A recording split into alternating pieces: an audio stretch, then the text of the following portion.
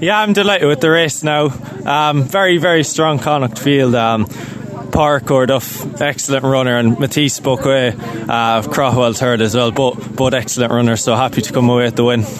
And it was a tough race. Obviously, you held back in the early stages of the race, but then you came through and made sure that you were first to the finish.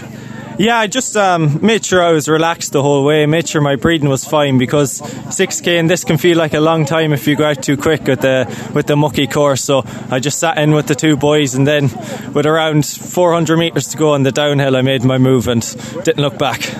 And it's a great thing to be going into the national championships, the Athletics Ireland Cross Country Championships, which takes place at Rossapine and Donegal in the latter end of this month. You're looking forward to contesting the All-Ireland Championships.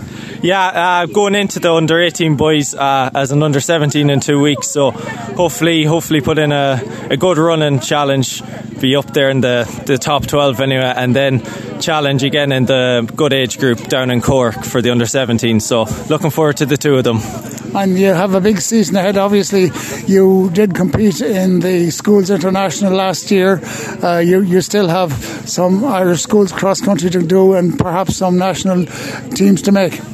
Yeah, I'm hopefully now next year, I think the EYOF is on, so try and make that, and then obviously Irish schools cross country, I'll be a senior in that, so give it my best and hopefully be up there with the big boys of the nation.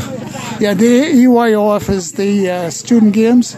Yeah, European student games. Yeah, European Youth Olympics. It's a great competition to compete and represent Ireland in. Yeah, exactly. And two lads my age ran it last year. Sean Cronin was third in the 1500 and Cormac Dixon was fourth in the 3k. So we have a very strong age group. So if you qualify, you're doing very well.